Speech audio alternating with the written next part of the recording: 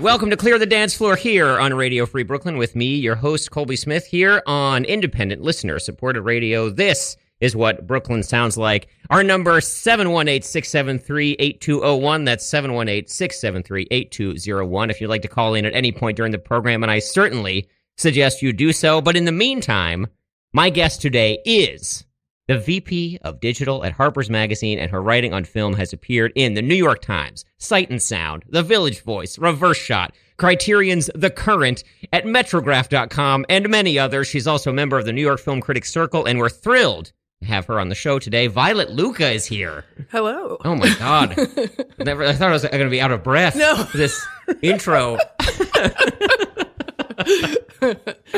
You can't see it because it's radio, but I'm blushing. I'm Yeah. Red as a beet right now. That byline. Yeah. I came from nothing to do something, so I have to be like, all right, a little flex. Yeah, a little exactly. flex once in a while. Yeah, for sure. I mean, as far as like places where people go to read about movies, I feel like these are the major ones. Yeah. Somehow that happened. Well, that's great. Well, I mean, particularly, let's talk about Reverse Shot for a second, because Sure. I imagine that you, as someone who is like, a New York-based film person, that Reverse Shot is one that you've been reading for a while, no? Oh, absolutely. Yeah. And Michael Koreski is really great. I will try not to do the thing where I just say the person's first name. I'm sorry. Yeah.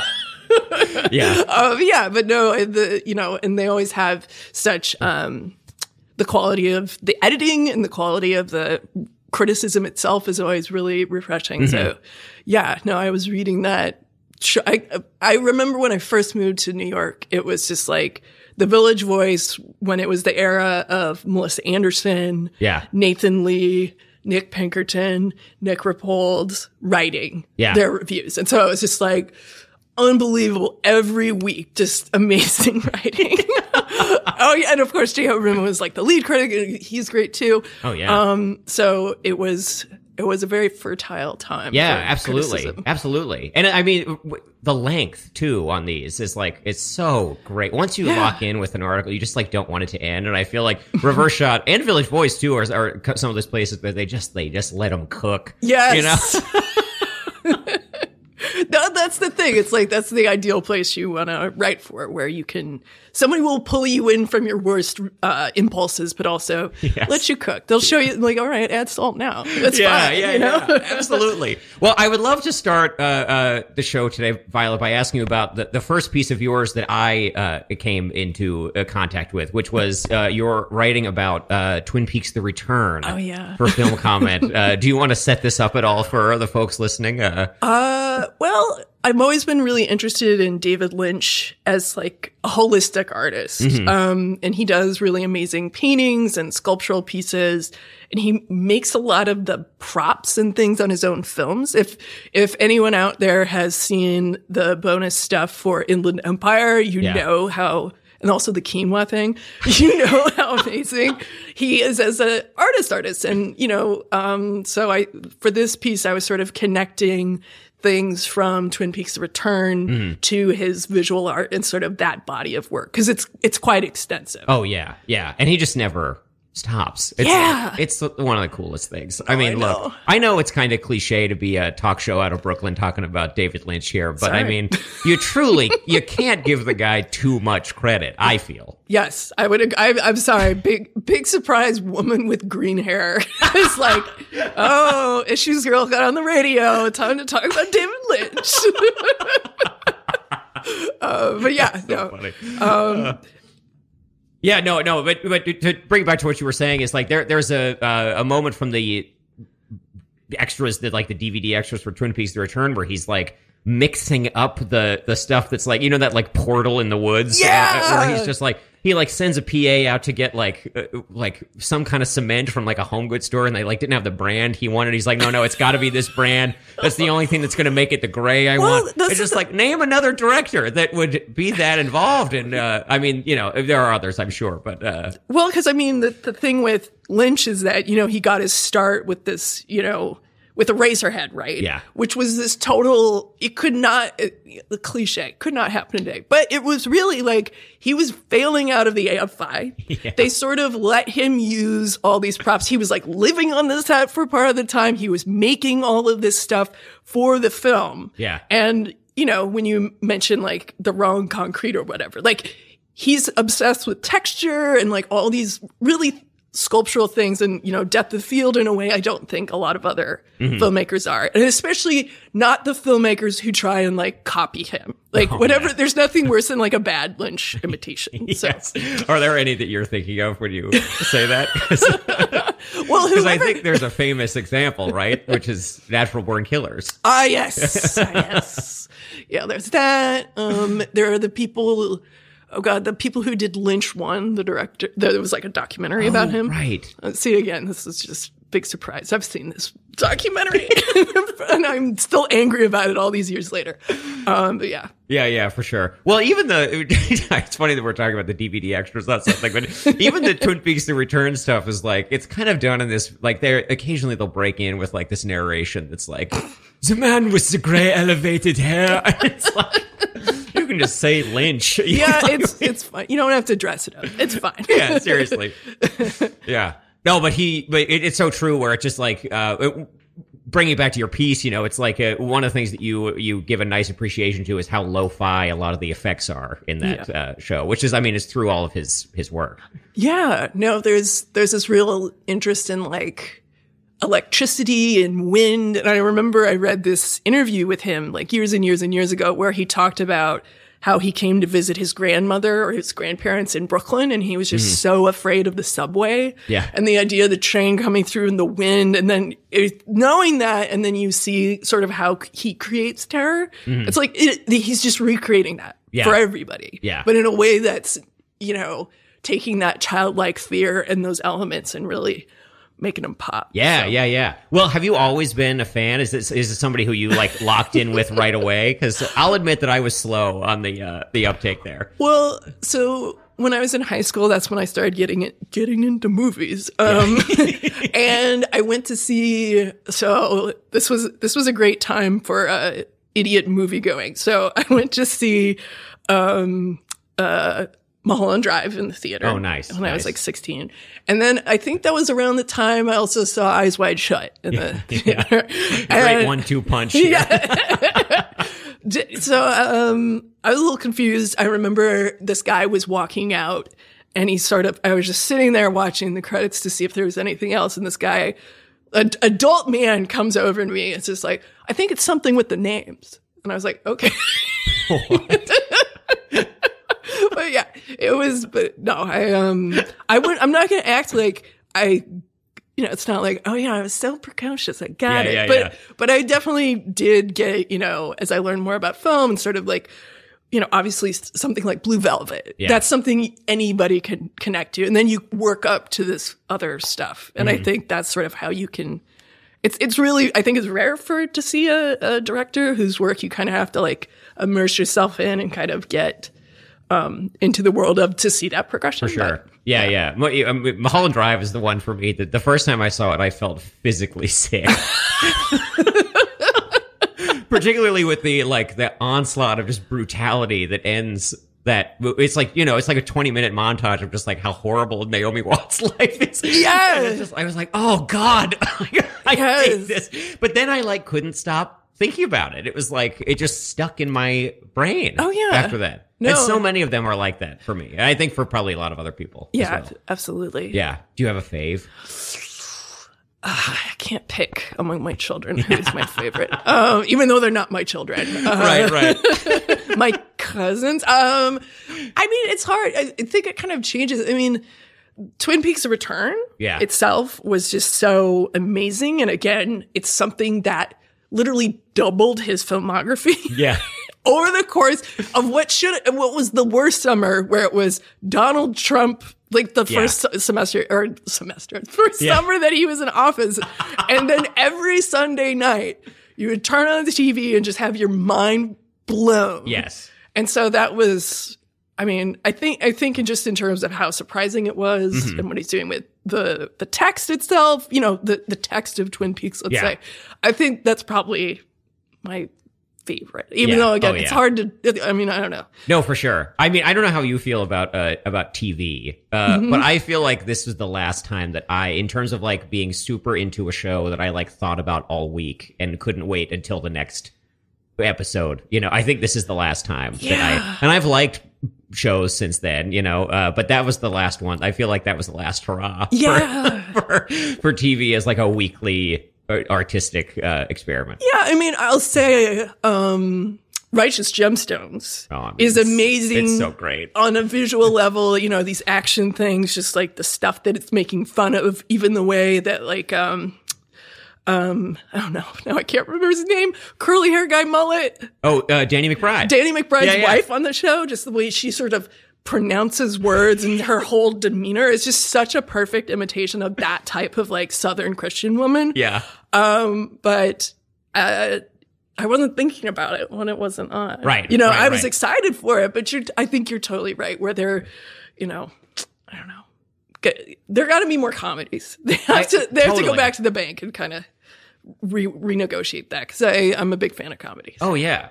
Well, I mean, Violet, this leads me right into another one of the pieces of yours I wanted to talk about, which I think was maybe in the same year as the Twin Peaks one. Yeah, you know, it's just you know what I'm talking about. Your takedown of studio comedies in like the early years of the Trump era. Well, yeah, it was like Obama era things, and so because the thing with film is that it's not, you know. Film is slower to react, right? Because TV is on this insane schedule that you just got to crank it out. And movies, they take a lot of money, they take a lot of time to make, and so it was sort of slow to react to a lot of things. And and that piece was just sort of being like, why does everyone live in a mansion? And it's like post 2008 financial crisis. This is weird. Yeah. I'm very toothless, which is unfortunate. Yeah, for sure. It was interesting because like in my prep for having you on, I like revisited this essay, and I was like, man, there really were a lot of comedies then. It's like it's completely. I mean, this is not a groundbreaking observation. Lots of people have written about this, but just the complete disappearance of the comedy movie that's not like a action romp. Also, I think it's so fucking serious. I hate it. Yeah. Like, I get it, the world's bad, but could we get like a reprieve? Seriously. Please? Yeah. There's a glimmer of hope, though. You know, we've got this Jennifer Lawrence sex comedy coming out. That's going to change everything. Yes, I'm rubbing my hands together like a praying mantis. I'm so excited. I can't remember. That movie, there's like a pun title. Do you remember? Oh, I can't even think of what it is. No, I don't. It's too painful. It's like, because the thing with like Danny McBride and like that whole crew is that they had this movie ready to go. Yeah. Where it's the Gemstone sister and the actress who's amazing.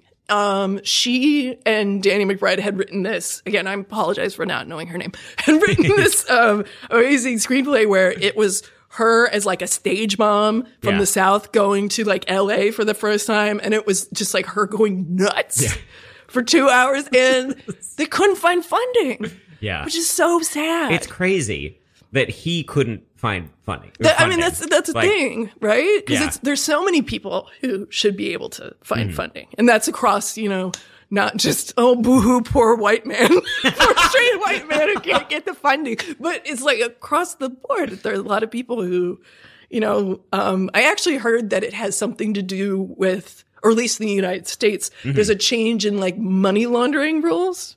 So that's why a lot of middle budget, you know, Scorsese, you know, he's going out hat in hand. And so you put two and two together on that one. Please let me de-age Robert De Niro, please, sir. Please let me put Robert De Niro, Joe Pesci, and Al Pacino in a movie together. And then Everybody Loves Raymond is going to be there too. Oh, right. Oh, my God. He was so good. He was great. Did you like that movie? Oh, I loved it. Me too.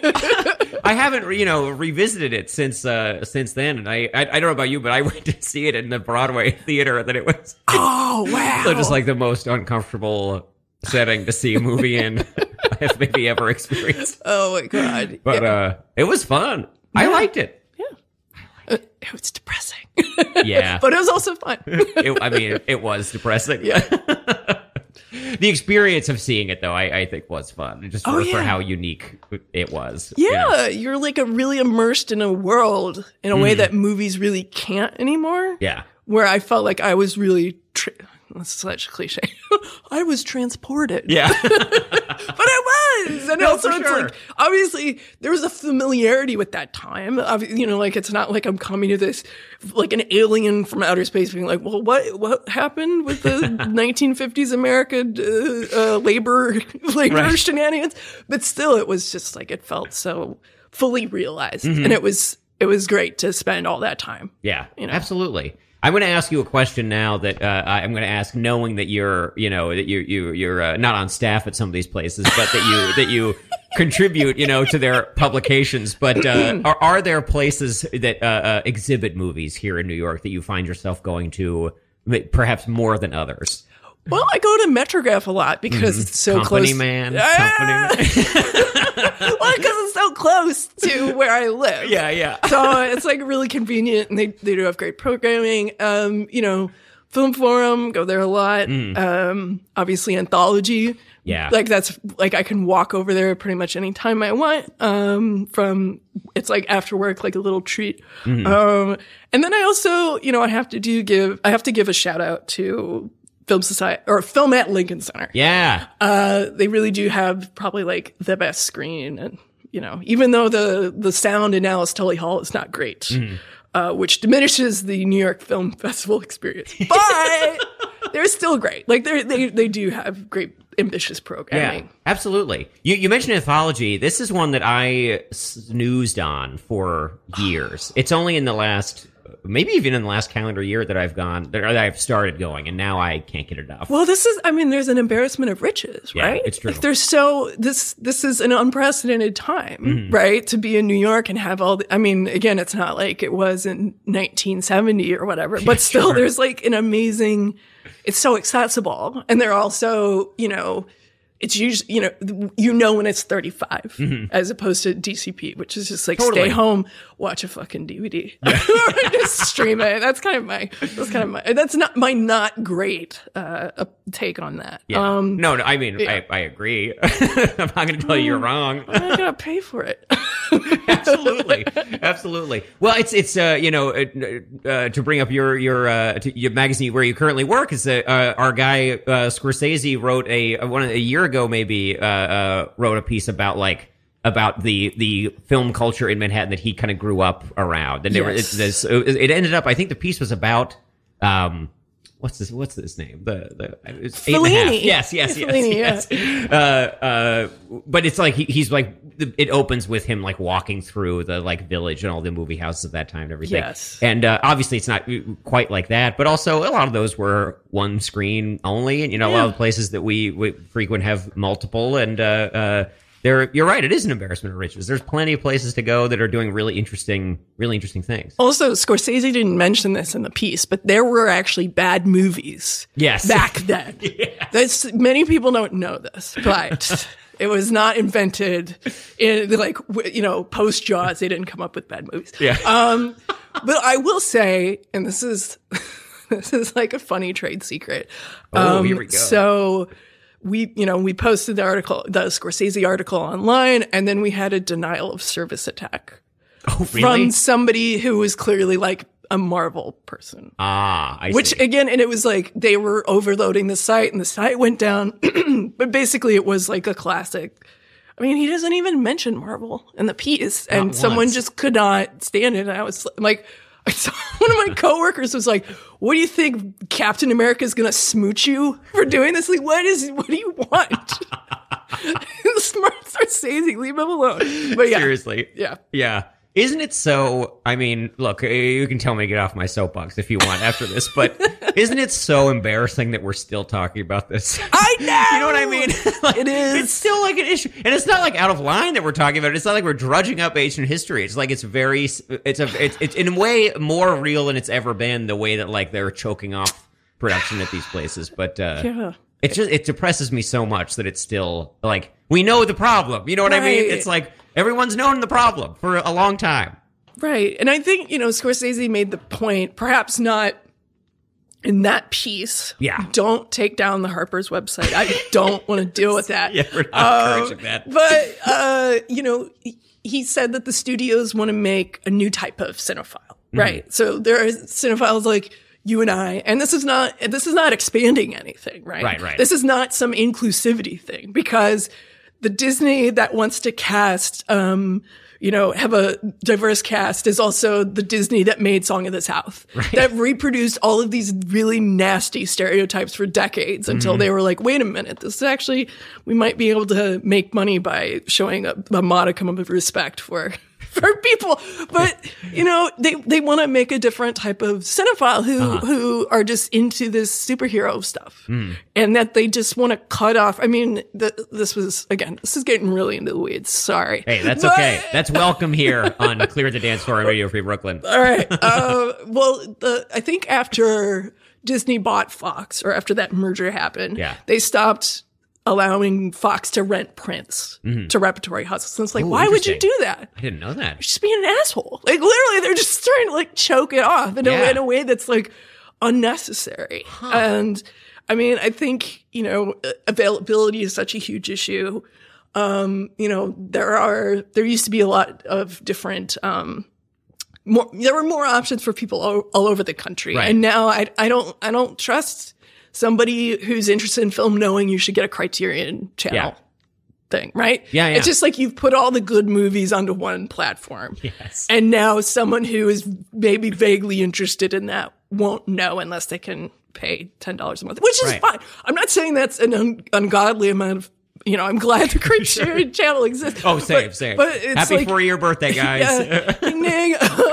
but like kind of segmenting stuff out has repercussions that I don't know. We'll see. Definitely. We'll see down the line. Yeah. I mean, you have to know about it. You know what I mean? Like the thing of like discovering things, I feel like is the real battle. I mean, because once you're in, you can find, you can torrent stuff if you really need to. Right. But you gotta, it's that first step that I feel like is being kind of choked off. Yeah, absolutely. That's interesting about the Prince, though. That's like horrible. Shady. Yeah. Well, isn't there also something, you might know more about this than me, but there's also something with the DCP projections where like the files that they provide are like so encoded, or something that like they can't, like theaters can't even share them among themselves because they're so afraid of them being copied. Do you know what I'm talking about? Like each DCP has like a unique code or something, and like if you enter the wrong code, you get the wrong thing. Yeah, because I've definitely been at I was at some screening and they were playing it was a French film, of course. And they were playing it without the subtitles, and it was like they had the wrong key for the file. Right. So it was like, it's really obnoxious. Right. Thumbs down. Well, it's crazy. It's crazy because, like, on the one hand, it's like the studios have so much to benefit from their movies being exhibited in these places, even if it's, a 50-year-old thing. But they're trying to push everything towards the streaming services because they want to make that business profitable. But now we're seeing this, like, this complete reversal where, like, the movie theater chains are in trouble financially. So now it's like, wait, we actually like that. You know, like, it's like, give me a break. Yeah, they really shot themselves in the foot. They did. Like, sorry, you do actually need people to be AMC Club members. That is actually vital to your survival.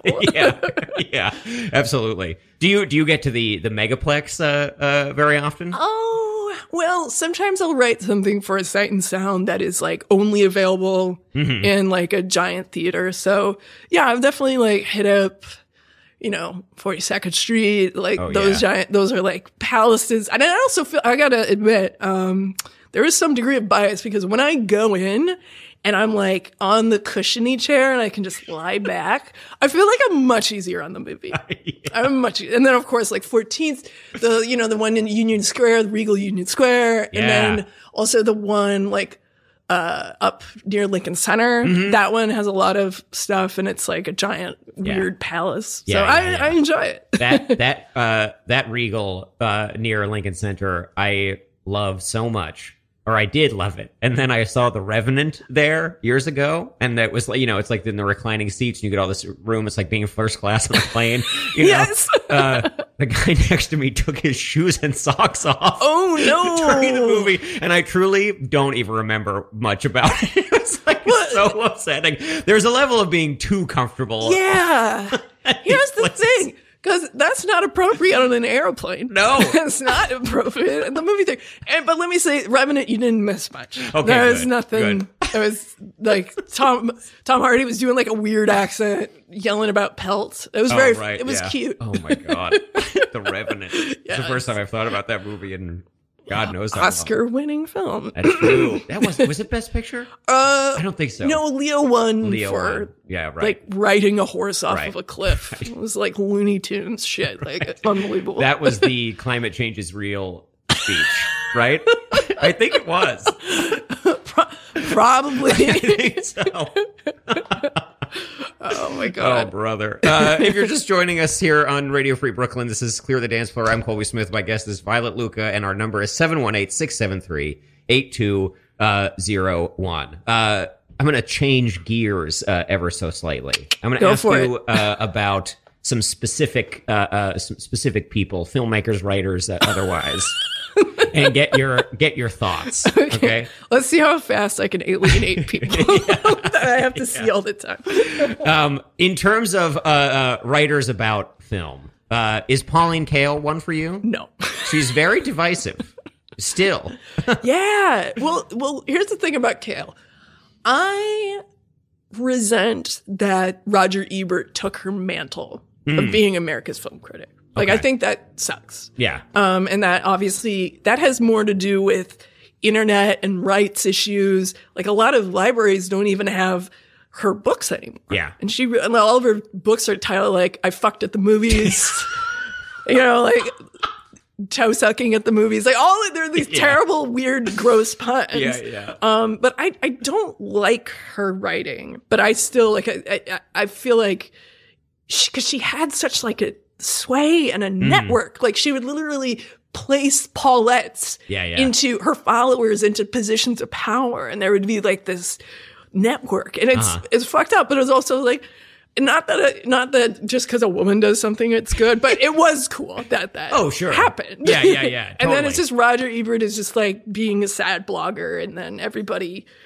I feel like the worst tendencies in American film criticism come from the worst parts of Roger Ebert, which is, like the making way too much about yourself, kind of like leering and scolding, nudity. Like there's some weird stuff going on. So if you're going to ask me about Roger Ebert, thumbs down.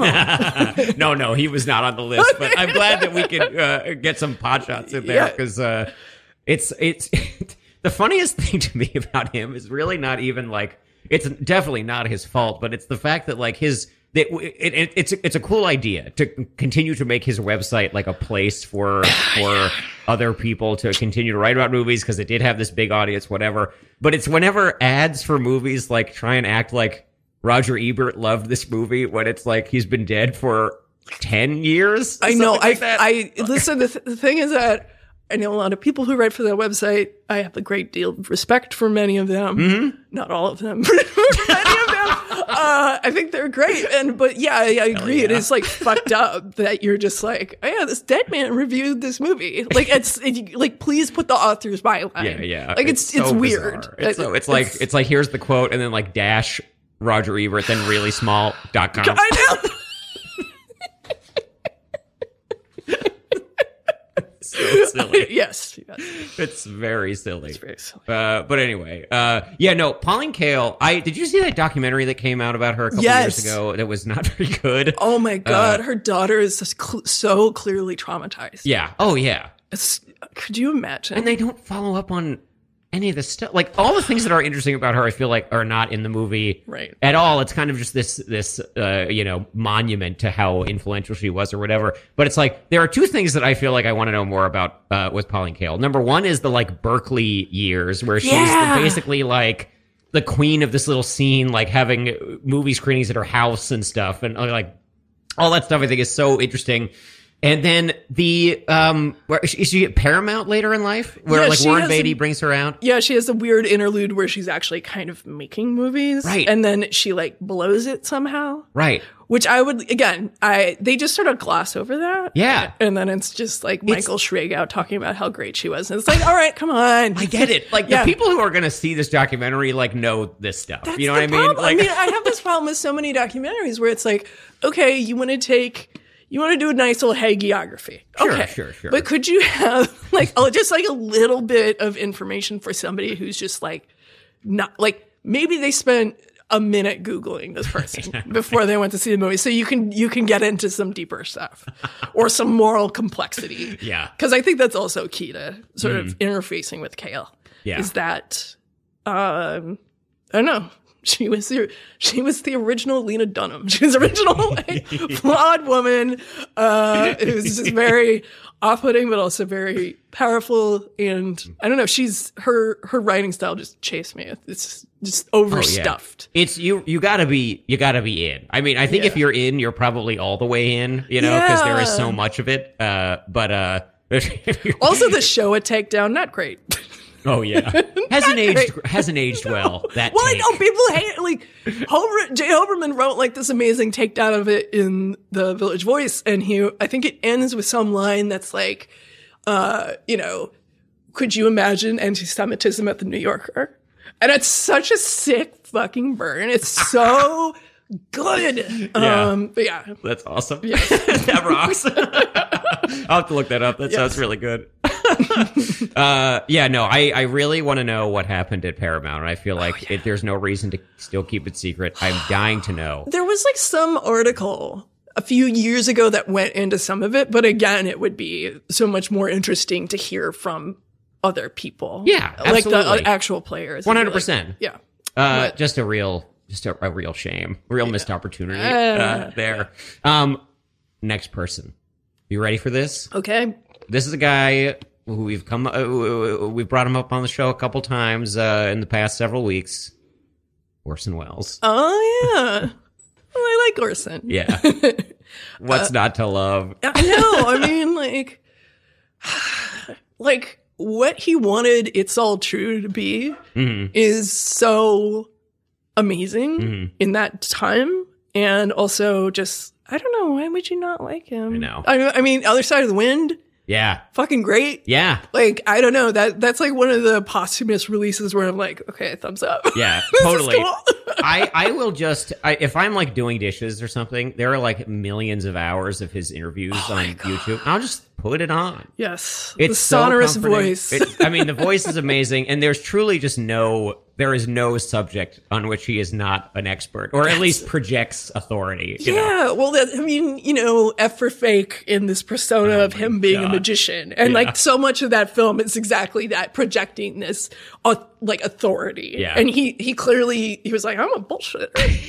Why are you listening to me? Yes. And it has to do with the voice, but it's more than that. So he's great. Mm-hmm. Yeah. I'm very interested in like the early period of like the theater Wells. Oh yeah, me too. Where he's just like this crazy radical like Voodoo Macbeth. Yeah, exactly. All that stuff. All of it. It's so awesome. It's so inspiring. Yeah. He did it. I know. And again, it was like in this time where stuff like that was, it was not just sort of like not okay. It was extremely not okay. Like sometimes I think because, and especially because we live in Brooklyn. It's easy to sort of see countercultural symbols or sort of like left-leaning thought and be like, that's kind of passe. And be like kind of jaded by it. But to really go back and think about what it was like at the time, like, staying up all night and smoking cigarettes and drinking coffee and then going to sleep when everyone else is going to work. Like that was you were really fucking doing something. Yeah. Like Yeah, you were opposing yourself to every, like 99.9% of society, right? Like, doing all this stuff it took a degree of innovation and bravery. I don't think it takes today. And honestly, that's fine. Yeah. For sure. Everything shouldn't be hard, but when you're thinking about these people, right, it's helpful to keep that in mind. 100%. I was thinking about that recently with, I recently took a trip to Tulsa to see the Bob Dylan Center that opened there. Since we're talking about mid-century major figures, yes. And when I got back, we watched that PBS Masters documentary about him that Scorsese did again, that No Direction Home. Yeah. And the thing that I'd seen it before, but the thing that it makes clear that it had been completely lost on me before that was like, a similar note to what you're saying is like the idea of like, just like going to New York and being a singer-songwriter did not exist before that. Like, he just ended up there and like found these people, and then like that was the scene or whatever. Yeah. So like, it's not like what we're so used to now. It's just like, you're a kid, you're growing up, you're like, maybe I'll be an artist, you know, right? Because like I know there are these precedents or like these points in history you could point to, but that just didn't exist. No. Like, he invented that. Yeah, it's crazy. Yeah, or even just sort of like being a Jewish kid from Wisconsin or Minnesota. Minnesota, and changing your name and honoring some dead English poet and then singing like these gospels. That's crazy. It's insane. That's crazy, but he made it look good. Totally. Well, it's taken for so much for granted, where it's like, oh, of course, it's like it was folk music, it was like popular. It's like, not really. Literally, no. That's part of the reason why they chose it. Yeah. Oh my God. Oh, it's so true. Anyway, yeah, Orson Welles, amazing guy, one of the best to ever do it. Love him to death. Yes. Here's a more obscure one, I guess. Joan Micklin Silver. Oh, I love her. Yeah, right. I love her. The oh God, no, I can't remember the film she did where it's about working at the small alt weekly. Between the Lines, yes. I think that's probably the best representation of what it's like to work at a small publication. Yeah. And I think a lot of it's weird because so much of what's bothering the people at the paper then, who include Jeff Goldblum. Yeah. Before he was like doing Jeff Goldblum. They're in service to advertising. They're worried about the paper folding. They have to really balance their desire for artistic creativity. They're also having sex with each other, and there's all this, or they had sex and they broke up. And like, they're navigating all this stuff, and it's like, it's such an amazing, it's what every publication is like. Yeah. And so it's just sort of beautiful. It's sad, but it's also kind of beautiful to see this document of what that's like. Oh yeah. Yeah. And because obviously, every other movie about journalism is just like, oh, they're heroes. Yes. All the President's Men, they do not mention that most of the stuff Woodward and Bernstein reported was wrong. Yeah.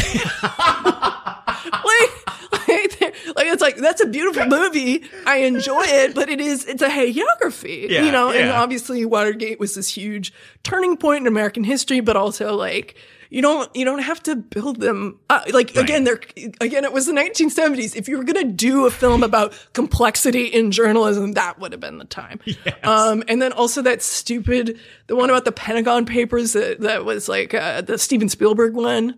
Oh yeah. That was so What is that movie called? And then like Meryl Streep is like doing like a quirky The Post. The Post. Yes. The Post.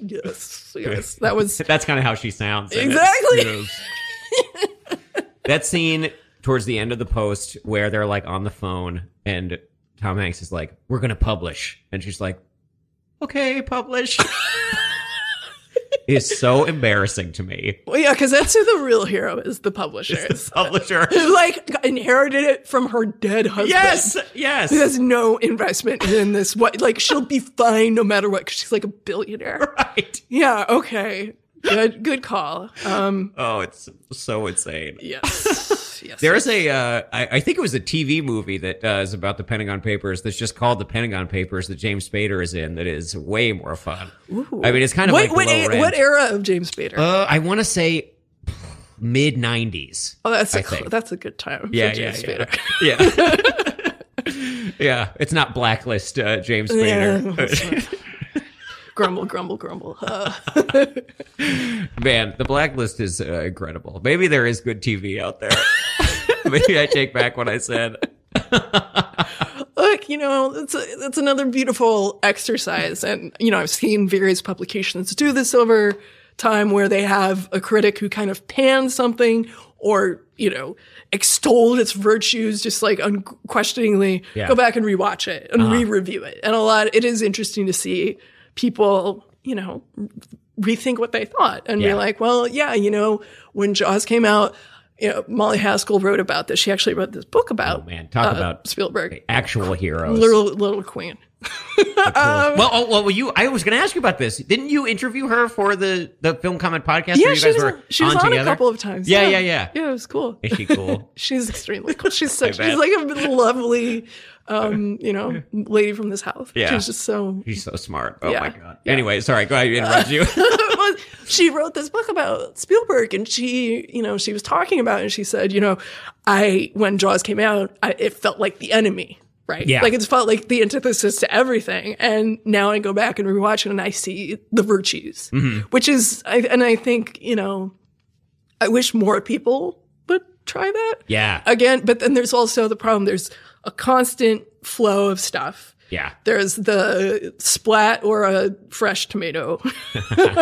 There's so many things that kind of force you to like dig your little place in the sand and that's not cool. Yeah. I don't like that. I think there should be more room for equivocation and kind of like, 100%. Well, I mean, not to make yet another point that many before me have made, but like social media. I know. That's rewards, harsh opinions, and we've all been brainwashed. Well, I don't know. Maybe social media is on the way out. It could be. It could very well be. It ain't looking too good. It's really not. Yeah. I don't know. It's, jeez. I mean, if Elon Musk destroys Twitter, that will be the greatest thing he's done for humanity. 100%. Like, forget the batteries. Don't talk to me about batteries. Like, this is truly remarkable what he's done. Yeah. And I don't know. It's only going to continue. Oh yeah. Man loves to post and yet is terrible at posting. There's no the greatest tragedy. Yeah.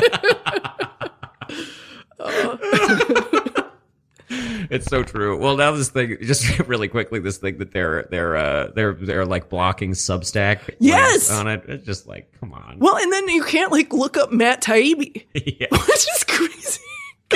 Yeah. And they also like in India literally kicked journalists off the platform. Right. All of this stuff is just not holding. It's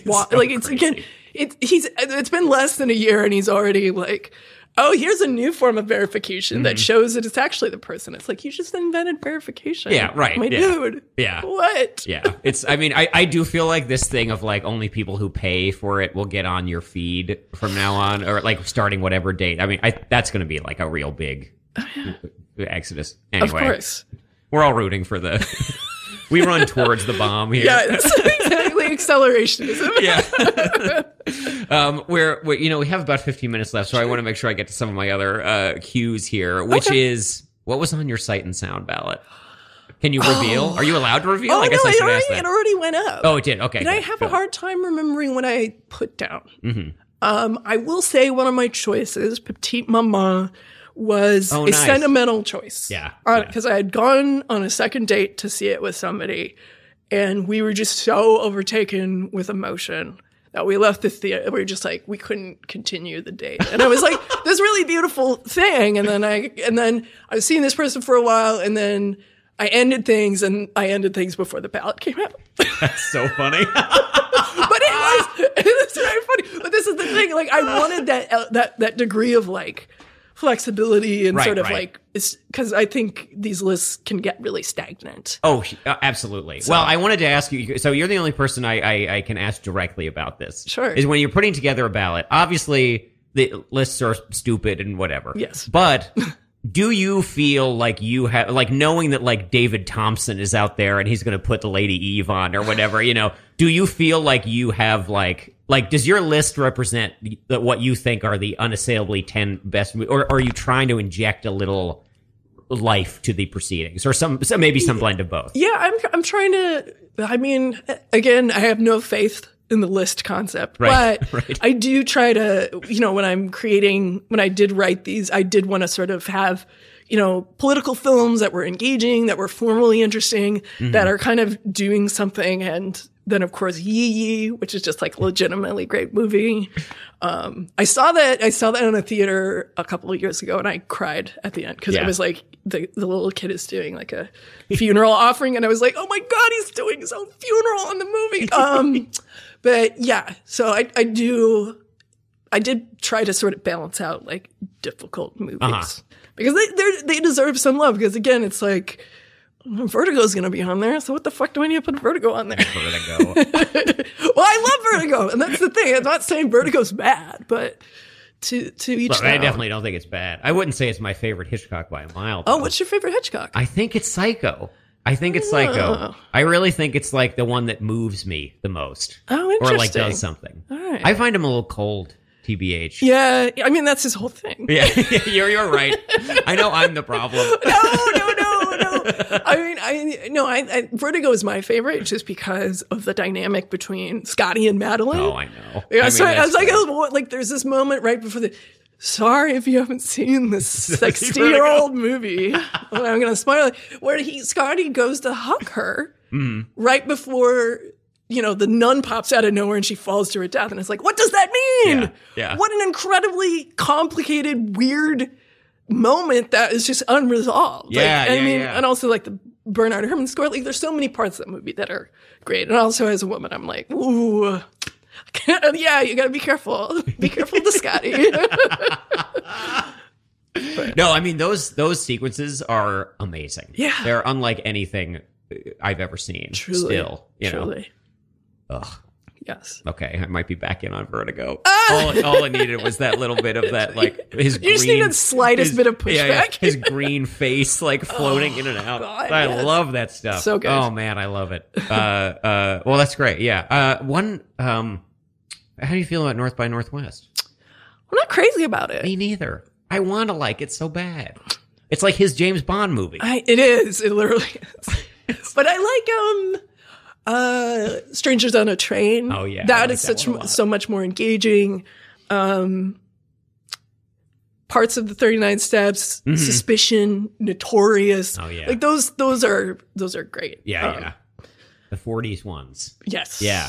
Absolutely. Yes. Absolutely. I feel like I was wrong about this prediction, but when Mank came out, I predicted that the 70s were out as like the cool decade to be into, and the 30s were on the climb, and I could not have been more wrong. Well, I mean, that movie is so strange because it has such like a 90s feeling. It really does. Because I think his dad wrote it in the 90s, and then it's just like.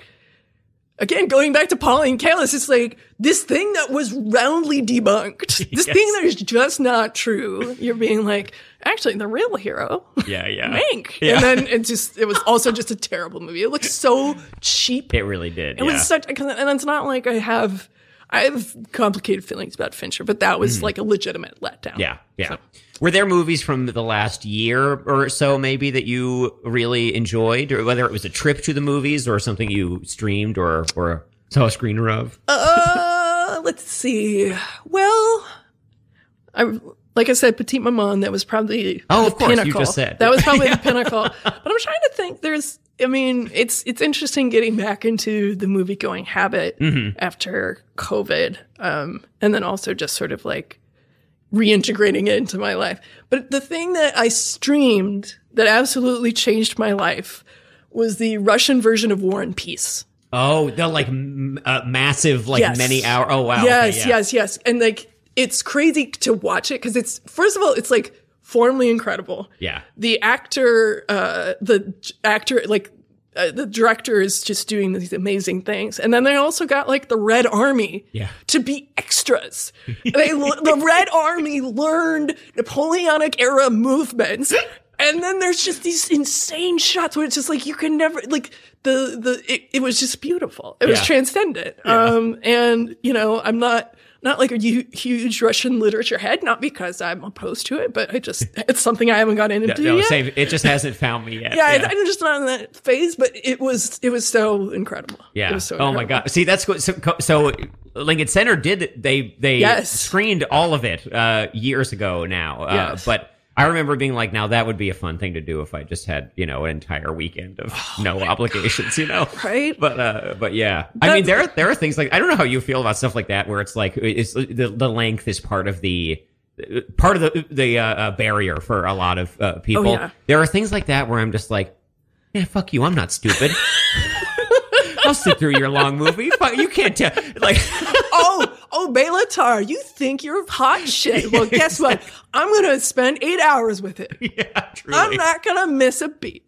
That's how I was. The first time I went to Anthology was to see Chelsea Girls, the Andy Warhol thing. It's like, it's so boring, but it's like also so beautiful. And but I did have this attitude of being like well,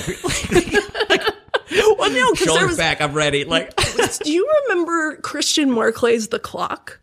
I do. Yeah. I mean, because I think there was there was like some people who were writing about it had kind of like this icky machismo, like like what you're saying, but like not cool, right?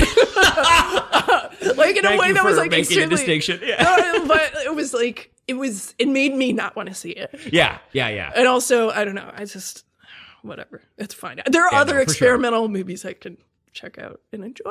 Yeah, absolutely. I feel like I'm only like just kind of getting there, like hitting up Spectacle and places like that. Yeah. Really. And I mean, Anthology is a great resource for that kind of stuff too. Absolutely. Yeah, they have the Essential Cinema series, which I think is just the coolest. Great. And it's free for members. I know. It's like, oh my, this is just an anthology app. Sure, I guess so. I'm happy. I guess so. It's like the best deal as far as the like memberships go. Yeah.